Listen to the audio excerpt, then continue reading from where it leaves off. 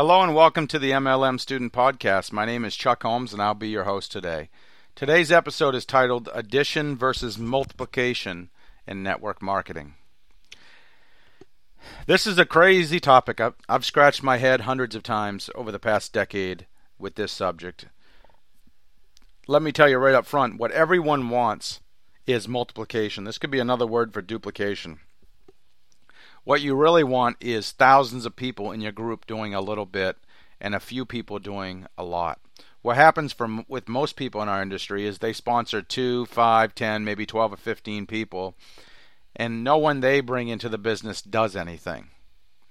Now, this happens for a lot of reasons. Most people who come into our industry are not serious. That's probably the biggest reason. But also, there's a lot of good people who don't get trained properly. There's a lot of good people who don't have a mentor. There's many different factors. Our ultimate goal is to have multiplication in our team. The easiest way to do that is to sponsor quality people.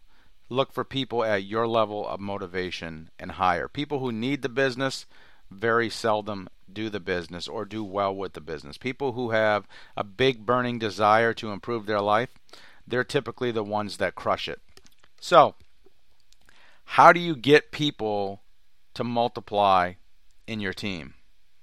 How do you get your team to duplicate? I personally don't believe in duplication the way that most people define it. I believe that very few people in your team will ever duplicate anything. Think about all the people you sponsored. How many of them went out and sponsored as many people as you did? Probably none, or maybe one or two if you're lucky. So most people do not duplicate. What you really want is to get most people on your team to do something. That's really the key. Even if you can get most people on your team to sign up for AutoShip, to find one or two customers, to sponsor one or two distributors, and then what you want to do is you want to taproot the heck out of them to build depth until you find your key people. If you have an organization with a few thousand people in it, you're probably only going to have 10 or 20 serious people. Typically about 1 out of 50, 1 out of 100 is going to be really committed to the business. If that, that's being very generous. Those are the people you want to spend most of your time with. Those are the people who are going to be responsible for most of your growth. However, what you do with all the other people is really what's going to make the ultimate difference. You need to get people plugged in. You need to have a training system. You need to have a getting started program that people can follow so that anyone and everyone can at least do a little bit with their business. That's what our industry is all about. A lot of people doing a very little bit and a few people doing a lot. Most people are not going to be all in, 100% committed, maybe 1 out of 100.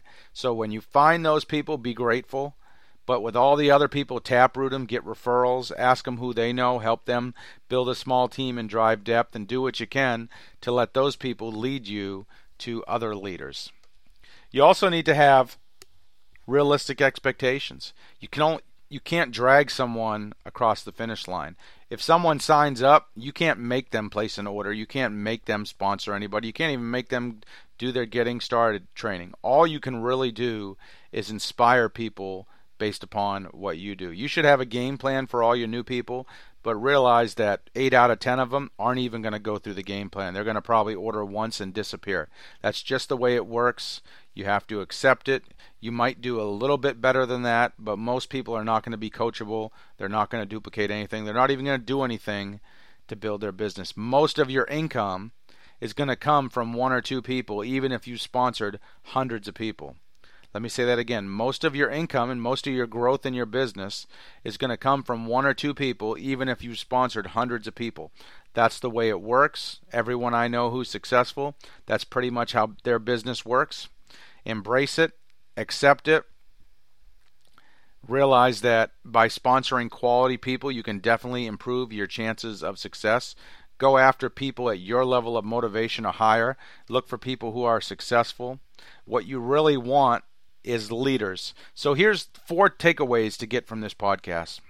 Number 1, sponsor quality people at your level of motivation or higher. Anyone can be a customer, but be selective about who you introduce to the business. You want to focus on quality, not quantity. Number 2, work with the willing where your time is deserved.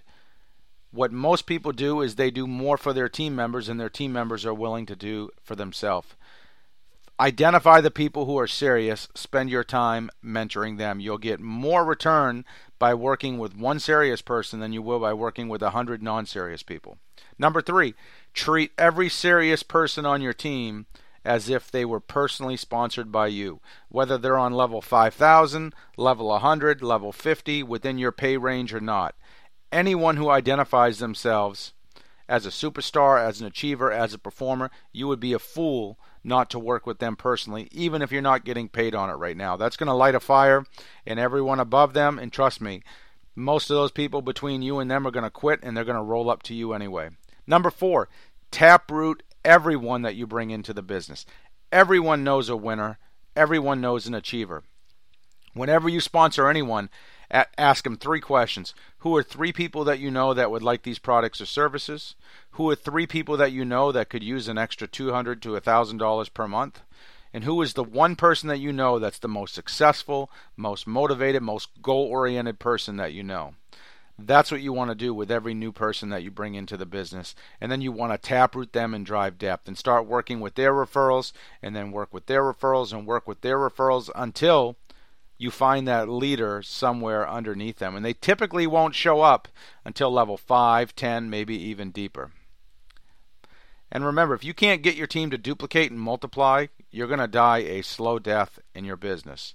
Most people, even the best recruiters, they might have 50, 100, 200 people on their first level, but they have very little depth in their organization. The money in this business is in depth. You can make some today money by going wide and sponsoring a lot of people, but the big money, the security, the long-term money, all comes from building depth. So make sure you build depth, build it deep, and you will be much better off in your business. Final point, the sooner you can get your people trained, using the products personally, plugged into your system, attending events, and building a team of their own, the better off they will be and the better off you will be.